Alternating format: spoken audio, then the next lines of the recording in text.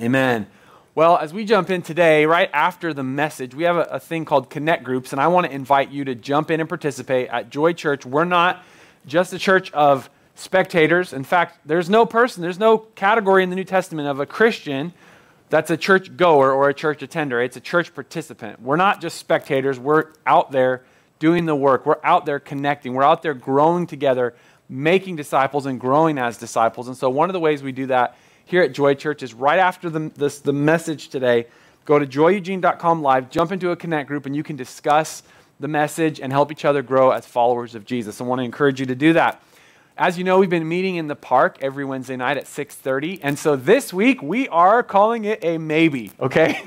And if you just need to know why it's a maybe, look out your window, and if you can see the sky, it's probably on. If you can't, it's probably off. But I think it's most likely not going to happen, but I wanted to say it's a maybe. So let's pray and believe God for this smoke to go, the fires to be put out. If we do end up having Wednesday in the park, we'll let everybody know. We'll post that event. But let's go ahead and say probably not, all right, for now. How does that for decisiveness, right? It's a maybe, maybe not, maybe. We'll see. Wednesday in the park is a big maybe. But next week, as of right now, again, a little tentative, but we're still planning. Next week is our first service at our new building. Woo, exciting. First service at our new building. Because of the restrictions going on based on COVID-19 and all of that, and to stay compliant with everything going on, we're limited to 100 people per service. Therefore, if you know, Joy Church is a lot bigger than 100 people, so we have a registration link that we're going to be sharing this week, and you're going to need to register for yourself or your family to get a spot in that service. We're also going to have a waiting list, so if there's a ton of people that can't get into the services that we have, we're going to run 3 services next week. Get on the waiting list, and that'll allow us to see what kind of capacity we need to add to be able to let everybody come to church. So we're excited about that. Keep an eye out for that link. We're going to share that midweek via email, on the Facebook page, all of that. So we need everybody to be right there by your radio, dialed in, ready for that communication to come in. But don't hear me too literally. It's not coming on the real radio. We're going to send it in email and Facebook and all of that. Last but certainly not least, we have an opportunity to give to the Lord. And God is so incredible. We can never outgive God. There's never been a time in my life where I've given sacrificially or been faithful in my tithes to bring them to the Lord and trust God with my finances where He's ever let me down. It's interesting because in the Scripture, the Lord actually talks about this topic. It's one of the only areas He says, why don't you test me in this? In the book of Malachi, it says, bring your tithes into the storehouse, test me in this. If I don't open up the windows of heaven and pour out a blessing. And so learning to trust God in our finances and our giving is actually an area of obedience, discipleship, and worship. And so we as a church of Joy Church, one of our core values is generosity. And we believe that we get to partner with God in the mission that He wants to see accomplished in the world. And so every month when we give as a congregation, not only does it provide for our needs as a church, but we also give 10% out to church planting, world missions, and outreach, both local and abroad. And it's really incredible what God has been able to do through our generosity as a church. So right now I want to invite you to participate in that. You can go to joyeugene.com/give, and you can text to give, you can give online, all the different ways that are available right there. Let's go ahead and pray for the offering today. Father, we thank You that You've invited us to partner with You in the beautiful vision of making this world what You intended it to be. And Lord, one of the ways we do that is through our giving, that we are able to plant churches and we're able to give to the poor and give to areas of need, that we're able to express Your generosity and kindness as a church through our giving. I pray today, Lord, that You would just ignite that heart and spirit of generosity in us, Lord, that we would know truly, as Your word says, it is more blessed to give than to receive. But Lord, we also know that we trust You. You are our provider. It's not the government. It's not our job. It's not our own hands or feet. It's You, Lord. And so we honor You, worship You, and obey You in this area of our finances. And we thank You, God, for what You're doing. We give to You with joy today. In Jesus' name, amen. Awesome. Go ahead and go to joyeugene.com, give. And without further ado, we're going to jump into our message today. And today, my friends, truly is the end, the final of the War of the Worldview series. So last week I said, maybe this is the end, but it's not the end. This is the end this week, okay? And I just really felt compelled to not only talk about reaching out to people and talk about winning souls just one time. I wanted to talk about it twice. I'm not going to preach the exact same message I did last week, but I just find this concept that we've been talking about how truth matters and worldview matters and what it means to be a follower of Jesus, truly in our doctrine, our beliefs, and our worldview, not just to kind of spout out Christian platitudes, but to know what we believe and why. But that really isn't the ending point of it, is not just to win arguments. Winning arguments or having the right belief or right ideas is not the end of it. Winning people is. Okay, it's not to win arguments, it's to win people. We want to see people actually come to Christ. We want to know truth, but we want truth to be spread into the world. It's what really brings change. And so for us as Christians, as followers of Jesus, our goal is to speak the truth in love. Now, if you're watching this today and you are not a follower of Jesus, please don't tune out, because this is for you as well, because it's a description of the way that God's truth really operates, that God is perfect truth, perfect justice. Just like that sword that divides, it even can cause pain like a surgical implement, but the ultimate goal is healing. The ultimate goal is reconciliation. The ultimate goal is to bring people back into right relationship with God. And so as you listen to this message today, there's this concept in Christianity of truth that is sharp as a sword, but love that is like soft as velvet, right? Like it's that combination, the truth in love, that the Christian faith really is. And so I want to encourage you to lean into this today. Now, love is a really big idea. And we talk about love, and as we kind of finish the War of the Worldview series, I want to just say love is the final word. Love is the end all, be all. Now, in our culture, it's hard because love has really been just turned into a lot of different things. People use the word love interchangeably with sexual eroticism or intimacy or different things like that. They use the word love to sort of represent that if you agree with everything somebody thinks or believes or says at any given moment of what they're doing, then that's love. And if you ever say I disagree, then that's unloving. Those are both problematic. Love really, it requires more definition, but love from a sense of what Christ means when he talks about love, what God means when he talks about love, the love of God, the kind of love that we see depicted in the scripture, right? The love backed by truth, that type of love truly is the final word. Love, but it's a huge, big idea. And everyone loves the idea of love, but then it's in the application phase, okay? So we say, yes, I want to love people, I want to love my neighbor, I want to love God, I want to love people, but it's in the application where it gets sticky. And what I've found is that it's way harder to love the people right here, the ones around us, rather than the people out there, right? And you could see this on Facebook, on social media, everywhere, what we call virtue signaling, and we all do it. So I'm not picking on anybody because we've all done it. So we virtue signal. We're like, man, I just am so sad for the people way over there.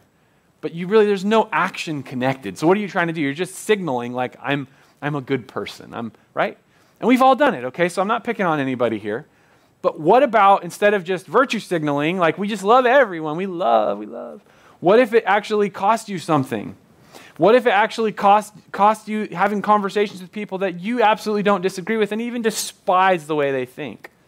But love compels you forward to actually get into the nitty-gritty, as our friend Nacho Libre would say, right? That actually compels you to get real, to get down into the muck, as it were, to get down to the rubber meets the road level of really applying love and speaking love and living it out.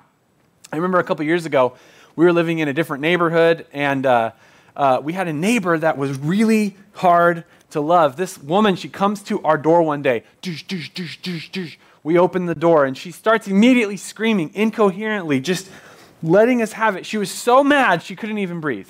She was like, ah, ah. It's maybe like what we feel like right now in all the smoke, And she was incoherent, just absolutely enraged. And what she was mad about, catch this, she was mad because our kids, who at the time were just very little, were riding their plasma cars, which a plasma car is just like a plastic thing with wheels, and you just kind of, ride it. They were riding it in front of our house, which was kind of in a condominium complex type area. Little kids kind of rolling down the hill and not bothering anybody, but apparently they were making too much noise, like, laughing children, which we all hate that sound, right? Laughing kids. Man, nothing makes me more mad. No, I'm kidding. But anyways, our little kids, which my kids are the cutest kids in the world, hands down. It's not even up for debate. And especially when they were littler, they were more cute. Right now, it's debatable, but then absolutely cute. And they're just having fun. She comes over, she's incoherently mad, and she starts to threaten us. She's like, I'm going to tell the HOA. You're like, oh no, the HOA? Oh my gosh, please, no, don't. So she's going to tell the HOA about us, get us kicked out of where we live. She's looking in our house. She's kind of like forcing her way in, looking like putting her head, how many people even live here? I'm like, what? Get out of here. I'm like, that's none of your business. And so we have this interaction, and we weren't really mean to her at all. We were mostly just shocked and surprised that this person just went, blew up at us here at this moment in our doorway. But then we're like, okay, are we Christians? Okay, yes, we are. Okay. We need to go and we need to try to be loving. So we ended up baking her cupcakes. We brought our insanely cute kids over to her house. We actually like combed their hair and stuff. And then, trying to give her cupcakes, and she wouldn't even take them. I think she said she was gluten-free. Oh, so funny. Anyways, she wouldn't even take the cupcakes. If you're gluten-free, just take the cupcakes from the kids and give them to somebody else. Anyways, all right. So she wouldn't take the cupcakes. But then another lady was like, I love cupcakes, a neighbor, so we gave them to her. So somebody's going to get blessed, right? You go, what's the point of all this, okay? Well, the point is this. It's easy to say, I love my city. It's easy for me to get on TV and be like, come to Joy Church. I'm Pastor Jake. I love everybody. It's easy to be on Facebook and say, oh, I just love the world so much. It's really hard when somebody's yelling in your door. It's hard when somebody's sliding into your DMs calling you everything but whatever. It's hard when you're on Facebook and somebody's like the opposite of your politics, right? It's hard when it's your neighbor. It's hard to love the people right here, but that's really where it counts. And I wish I could tell you that you're listening to an expert on loving your neighbor. You're absolutely not. In fact, I'm pretty bad at it, to be honest with you. So please do as I say, not as I do. No, I'm kidding, but I'm not an expert at this. So I'm not coming at you from some high horse like, watch me, I'm just so loving. It's not. It's absolutely a challenge for me. It's absolutely a challenge to love the people well that are around me, including my own wife and my own kids, and even myself. It's hard to love the people close, right? But that is the real challenge that we're called to, and really where we make the biggest difference. So I want to talk about how we as Jesus followers can see his mission accomplished by focusing on loving the people close to us, loving somebody, rather than worrying about loving everybody. I don't know if you've noticed, but there's a lot of problems with the world. There's a lot of things going on that are bigger than us, and we spend so much time consumed with worry, anxiety, trying to fix the world. What if we just said, I'm going to love my neighbor. I'm going to love the people close to me. Because it's understanding the difference between God's job and our job. Go back to John 3:16, the scripture, right? Which we all know it. Most people know it, right? For God so loved the world that he gave his only begotten son, that whosoever would believe in him would not perish but have everlasting life. What is it saying? What's God's job? To love the world. God is Superman. He takes the world on his shoulders. But listen to what Jesus said in Matthew 22. Somebody said, what's the greatest commandment, teacher? Jesus said, well, you've heard it said, you need to love the Lord your God with all your heart, soul, mind, and strength. And there's a second commandment, equally as important, a second commandment like it, that you should love your neighbor as yourself. In another passage, Jesus said, I will build my church. And he said to his disciples, go into all the world and make disciples. So what is the point here? God's job is to love the world. Our job is to love our neighbor. Our job, Jesus' job is to build his church. Our job is to make disciples. Our role is a lot smaller, but important. We magnify it to this level where we actually can make no impact. And what we need to do is minimize it down to the role where we actually can make a difference in people's life. When I was a kid, I apparently had a little bit of an authority complex or something, so I would tell my dad, I'm the boss or whatever, and he'd be like, Jake, you're the nothing boss. I'd be like, okay, and I thought like he'd given me this role, but really I was king of nothing, right? I was the nothing boss. Oftentimes we're like, God, I want to be in control. I'd fix it if I was this, and I would fix that. I'd change the world, and these people need to do this. And really what the Lord comes to you today, prophetically in Jesus' name, to say, you're the nothing boss, right? Okay, thank you, Lord. Because here's what our real role is. Love your neighbor. How do you change the world? How do you fix the world? Fix your neighborhood. Change your street. Love the people around you well. Our job is to love the world. Dwight L. Moody said this, there are many of us that are willing to do great things for the Lord, but few of us are willing to do little things. Let me say that again. There are many of us willing to do great things for the Lord, but few of us willing to do little things. Could you embrace this message today? Man, we just talked about worldviews and what's true, what's real, what's right. But what does all of that boil down to? ultimately is not my perfect understanding, perfect theology, ability to win an argument. It boils down to, will I actually apply that truth that has saved me and set me free? Will I apply that in a loving way to the people close to me and do the little things? If you've ever heard the phrase boots on the ground, this concept is that the idea is you have to take and hold territory if you're in a military campaign. And when we talk about the kingdom of God expanding and the Lord expanding his reach and his will around our world, for that to actually happen, you have to have soldiers actually go and be in that location to take and hold territory. You can't just have aircraft carriers and battleships and bombers. You actually need boots on the ground. And it's exactly the same in the kingdom of God. Boots on the ground in the kingdom of God is individuals looking for somebody or willing to love somebody and lay their life down for them and just say, man, I'm choosing you and I'm going to lay my life down for you. And if every Christian would just do that, that's boots on the ground, and it makes a huge impact. Loving people in a tangible, trackable way and laying your life down for people the way Jesus did for us. Being a Christian, understanding what it means to apply Christianity, to live it out, is very simple. It means loving people like Jesus loved you, okay? Loving people like Jesus loved you. Following his example and doing to the best of your ability what he does. That's following Jesus. And when you follow in Jesus' footsteps to love people the way that he loved them, you're going to grow, you're going to mature. God's going to do incredible things in your life. But what's easy for us to do as Christians, followers of Jesus, is to make this very philosophical and abstract. But if you go to the parable of the Good Samaritan, Jesus says, look, there's a man, he goes from Jerusalem to Jericho or Jericho to Jerusalem, and he's beset by robbers and bandits. They beat him, they strip him naked, they take him there, they leave him on the side of the road, and now a priest comes by, a Levite comes by, and he's too busy, he doesn't stop. Then a temple assistant comes by, doesn't stop. But then all of a sudden a hated Samaritan, the person who really had every reason to leave this Jewish man on the side of the road, he stops at his own expense, he bandages him, puts him on his own horse, takes him to an inn, says, I'll pay for his keep and his care. And he says, who showed mercy? And they said, the man, or who's this neighbor? Who was a good neighbor to this man? And they had to say, well, it was the one who showed him mercy. In other words, it was the one who actually made love practical, not just abstract. Again, and I'm just saying the same thing in different ways. It's easy to go, man, we want to love the world. Oh, Jesus loves everybody. We want to see the city saved. But what are we doing in our lives to actually tangibly, trackably love people, not just abstract, but concretely? The mission of Jesus is accomplished when we do our job and we let God do his. And that means taking our place on the front lines to love somebody. Literally, if you said, you just pick somebody, okay, I pick you, I'm going to love you. And we poured our life out, laid our life down for those people, we would see a greater impact than just kind of living in this abstract way. But the thing is about this that we know, love is actually pretty hard. Loving people up close and personal, when it gets sticky like that, it's tough. G.K. Chesterton says this, it's one of my all-time favorite quotes. He says, the Bible tells us to love our neighbors and also to love our enemies, probably because generally they are the same people. Let me say that again.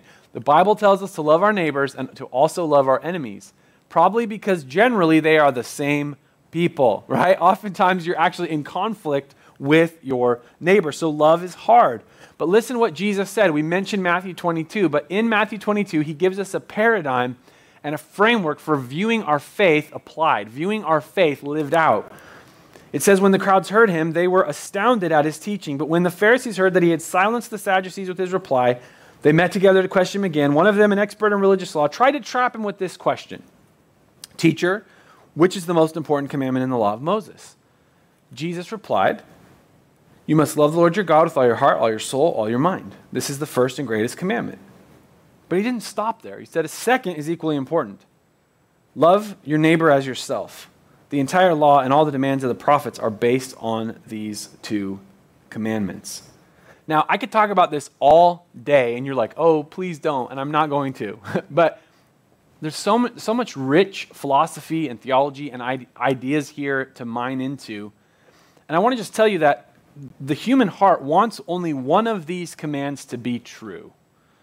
The religious heart, the one that wants to earn their way to God, the religious person wants it to just be love the Lord your God with all your heart, soul, mind, and strength, because that's easy. I can isolate myself. I can go to a cave. I can sit there, and I can self-discipline. I can become a hermit, and I can just love God, whatever that means. It's very abstract. And I can think good thoughts about the world, but basically I'm just here, God and I. The religious soul that wants that. But Jesus says that's not enough. You can't just love God. You have to love people. The humanist, the person who's not religious, they just want to love people, but they don't want God. They don't want moral law. They don't want truth. They don't want something that is bigger than them telling them what to do. So find yourself on this spectrum, right? If some people gravitate towards, man, I just love God. It's about doing the right thing. It's about law and order. It's about having everything correct. But basically, there's really not a love for people, a compassion or a care. Jesus says, look, that's not enough. You can't just love God. You can't just be a good Christian and ignore people and hate people and act like you're not part of this society and you're going to hide out in your cave. That's not how it works. But furthermore, you also can't be that person who's like, I just love people. It's all about just helping people. We're going to build our own utopia. Human kindness and love. We'll just build it up and we'll all do our own thing and we can do whatever we want with our bodies. It doesn't matter. There's no real authority. Wrong, wrong, wrong, wrong, wrong, wrong. Jesus says, what is the greatest commandment? Here's the answer. And he pins us all. You got to love God with all your heart, soul, mind, and strength. You have to acknowledge there's a higher authority. Come on. There's actually moral authority. Jesus actually has opinions about what you do in your sexuality. He cares about how you think about the world, and he cares about your worldview and truth and all of that. It matters. There is actual objective moral reality and truth in the universe. There is a God and you're not him. And you need to love the Lord your God with all your heart, soul, mind, and strength. But if you're like, great, I can do that, God and I, we're like this. I've got it all right. I think right, feel right, do right. No. Back it down, RoboCop. You need to recognize that to really love God, Jesus says there's more to it. You got to go and embrace this sticky, messy culture. You got to get out there, whatever that means for you, and actually love somebody that probably doesn't even agree with your views. But then on the flip side, if anybody's like, yeah, I knew it. We don't need church and we don't need all this. We just need to be out there loving people. Wrong. No, you need that. Even in the midst of loving and all of this. Okay, so hopefully this is making sense. Again, I could tell you, I could talk about it all day. But Jesus says, look, these two things come together. These are amazing truths. And there's a reason why Jesus' teaching astounded people. This is what it says, that they were astounded, because he's saying radical things here. The religious people would have been like, yeah, I love God. That's right. That's right. But then he says, love your neighbor. But he says it in a way that actually brings them together and says both of these things are the way to really have a correct worldview and apply it correctly. Because he's saying that loving your neighbor is equally as important as loving God. How we treat other people is important as how we treat God. And this was mind-blowing to a lot of the religious people there. If I think I'm a 10 with God and a 2 with other people, I'm really a 2 with God. If you're the kind of person that's like, no, I'm good with God, we're good, I know what's right, we can get caught up into that religious kind of mindset, and that's really not how it works. The word love in this passage is the word agape, which indicates God's kind of love. Not sexual love, not human kindness type of love, not brotherly love, but this selfless, sacrificial form of love that is independent of repayment or reciprocation. It's selfless love without strings, right? God's kind of love. We are to love other people with that same kind of love that we have for God. We're to love God like that. We're to love other people like that. That we love not because of them or their worth or whatever, but we love other people because the love of God is manifest in our life. What he's done for us. We're allowing ourselves to be a vessel of God's kindness and God's love. That's the kind of love we're talking about here. Jesus says equally important, this word equally important, when he says a second commandment is like it, or it's equally important. It's the word homoios, which means of equal rank. That's a Greek word, of equal rank. Jesus intimately connected the two great commands, and he makes them inseparable. They are not sequential, but rather parallel. Right? It's not like, oh, I love God, then I love people. No, it's that at the same time. These go together. We demonstrate our love for God by how well we love others. And then the word neighbor, when Jesus is talking about this, he is indicating the people that are simply near to us. So Jesus is expanding this word neighbor to anyone that we're in close proximity to, that our love should be indiscriminate. We should be willing to let God's love come to us and go through us to anyone that's in our proximity. And often these are the people that are the hardest to love, which we've just talked about, the ones that we know. But in that parable of the Good Samaritan, when Jesus asks his questioner, well, who is the one that was a good neighbor? And he says it was the one who showed mercy. Jesus is just talking about that whoever needs us right now, whoever needs that care, whoever is close to you, you have an opportunity to let this kind of love flow through you.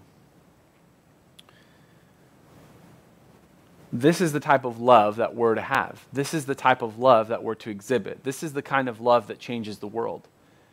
And I want to just come back briefly to this idea that there's a vertical aspect of our relationship with God, and there's a horizontal aspect, right? What Jesus talks about in Matthew 22, and what I'm referencing when I say that he gets all of us kind of here, is that some of us are really comfortable with that vertical relationship. Others of us would tend to more gravitate towards the horizontal.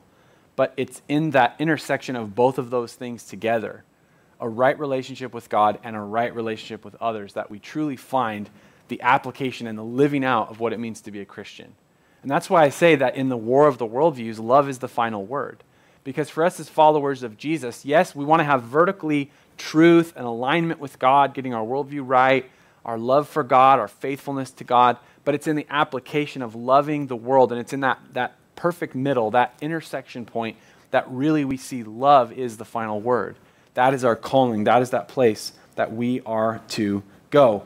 In the passage, when Jesus says, love others, love your neighbor as love yourself, that draws us back to that golden rule that I should love like I want to be loved.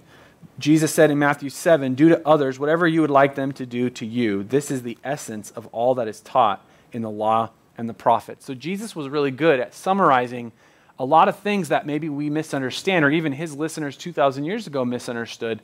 And he says, let's bring it all together, what God was trying to say and trying to demonstrate and trying to teach us through all of history and trying to teach us even through the Old Testament times. Do to others whatever you would like them to do to you. That kind of love, it's so simple that it's easy to go, oh, I'm just going to look past it. But that's what we're called to do, and that becomes the final word. Now, as we finish up today, I want to give you a couple of takeaways to apply this message to your life right now this week. Well, maybe not this week if you can't go out of your house, but even then you could be nice on social media. But when the smoke clears, you can really apply this. All right, here's some takeaways. Number one, don't love everybody, love somebody, right? Let God do his job and you do yours. How many things in the world would be better if we just stayed in our lane, right? It's like, I'm going to own my stuff. I'm going to deal with my stuff. I'm going to let God deal with the world. I'm not going to try to fix those people. I'm going to realize that I'm one of those people, and I want to let God work on me, and I want to let God's love work through me and love somebody in my neighborhood. I want to love the people around me well, right? So let God do his job. You do yours. Don't love everybody, love somebody. Now, you obviously can love everybody, but you hear what I'm saying. Number two, we need to make room in our life for loving people. And what do I mean by making room? Well, again, it's easy to leave it to be abstract. Well, love, I just love people. I think good thoughts towards them. No. We actually need to make space in our time, in our mental and emotional energy, right? We need to make space and margin and room in our finances for loving people. Because if it's not actually shown in your bank account, and if it's not shown in your journal, and it's not shown in your schedule that love is actually happening, is it really happening? And this is something that I think is really important for us as followers of Jesus. Where can we point to our life and say, man, I've actually made space, made room for loving people? Number three, we need to get good at relationship. What do I mean by this? Well, it means that we put a premium on people. Not a premium on winning arguments, not a premium on having the perfect answers, but a premium on loving people and priority on people and letting, again, we've made room for that, but we need to actually practice at becoming relationally intelligent. You see, sometimes we're like, well, I want to reach the world, but you're not working on actually forming relationships. You've made room or whatever, but you're not intentional about it, and we need to get good at relationship because relationship is the bridge by which God's truth and his love and transformation actually carries over. For everything to happen in our city that God wants to see happen, Joy Church and the other life-giving, Christ-preaching churches to grow and to really see spiritual transformation in our city, we're going to have to see Christians who get really good at relating to people that aren't like them, that don't look like them, sound like them, vote like them, etc. Okay? And this is a an outflow of getting good at relationship. And then number 4, as we're doing those things, we need to just be intentional about sharing Christ. One of the things that Christians have sort of gotten into is this kind of, to me, it's like a bumper sticker theology of like, well, we don't really, we just want to let people see Christ through our lives. Well, that's good and all, but sometimes you just need to tell people about Jesus. It's kind of like the person, who's supposed to sell swimming pools, but every time the person's like, well, what do I do next? They're like, oh, well, pools are great. Well, right, like, how do I buy a pool? Well, pools will really cool you off in the summer. I realize that. I'd like to purchase the pool. Pools are wet. Water is wet. It's like, sell the pool. Sometimes you just need to tell people, hey, the answer is Christ. You need to give your life to Jesus, get into his kingdom, get into his family, and be part of the community of faith. Be part of the family of faith. And so we need to actually learn how to share Jesus with people, to communicate, hey, we're all sinners. God sent his perfect son, Jesus, to die on a cross for our sins. And if we'll trust and put our faith in him, he'll save us and invite us on a journey of faith. It's not that hard, but it requires some intentionality. So I want to challenge you today to share Christ intentionally. I'll end with this. D.L. Moody, again, and we already had one of his quotes, but he's awesome, so we'll give another one. He said, "It is clear you don't like my way of doing evangelism. You raise some good points. Frankly, I sometimes do not like my way of doing evangelism, but I like my way of doing it better than your way of not doing it." However you do it, just do it. However you reach people, however you love people, however it works through your life, when you're saying, Jesus, work through me, I'm here to love somebody, he's going to work through you, and love is the final word. In Jesus' name. Awesome. Well, hey, if you're here today and you are not a follower of Jesus, every week at Joy Church, we make an opportunity for people to find faith, to come to Jesus. And right now, I want to invite you to pray a simple prayer with me, to put your faith and trust in Jesus and start this journey of being his disciple. Just pray with me right now. Dear Jesus, I confess my sin to you. I know that I've not lived up to your perfect standard, but I thank you for your grace and mercy revealed to me at the cross, where you gave your life for me and made a way for me to be reconciled with God. I put my faith and trust in you and in you alone. I give you my life, and I ask for your life in return. Be my Lord and Savior. In Jesus' name, amen. Awesome. For everybody else, I want to just pray real quick about this message. Lord, I thank you that you've just challenged us today about loving people and not worrying so much about fixing the world that we can't really influence, but Lord, looking to what we can influence and using our influence to love people around us, to love our neighbor. God, I pray just for a fresh activation, Lord, of encouragement, of mission and vision, that we would say, I am a disciple of Jesus, and whatever the world outside of me is like, I'm still called to make disciples. Whatever's going around, whatever is happening, it affects me, but it doesn't knock me off course. We might be persecuted and perplexed, but we're not abandoned. We might be crushed, but we're not destroyed. We are leaning in as disciples, followers of Jesus, to see your mission accomplished. God, help us as your followers to love people well, to be full of your spirit, full of truth, full of love, and Lord, go out and make a difference in our community this week. Lord, we love you. We give you this time. In Jesus' name, amen. Hey, go hop into a Connect group. You guys are awesome. Can't wait to see you next week at our new building. Woo, woo. God bless you guys. Have a great week.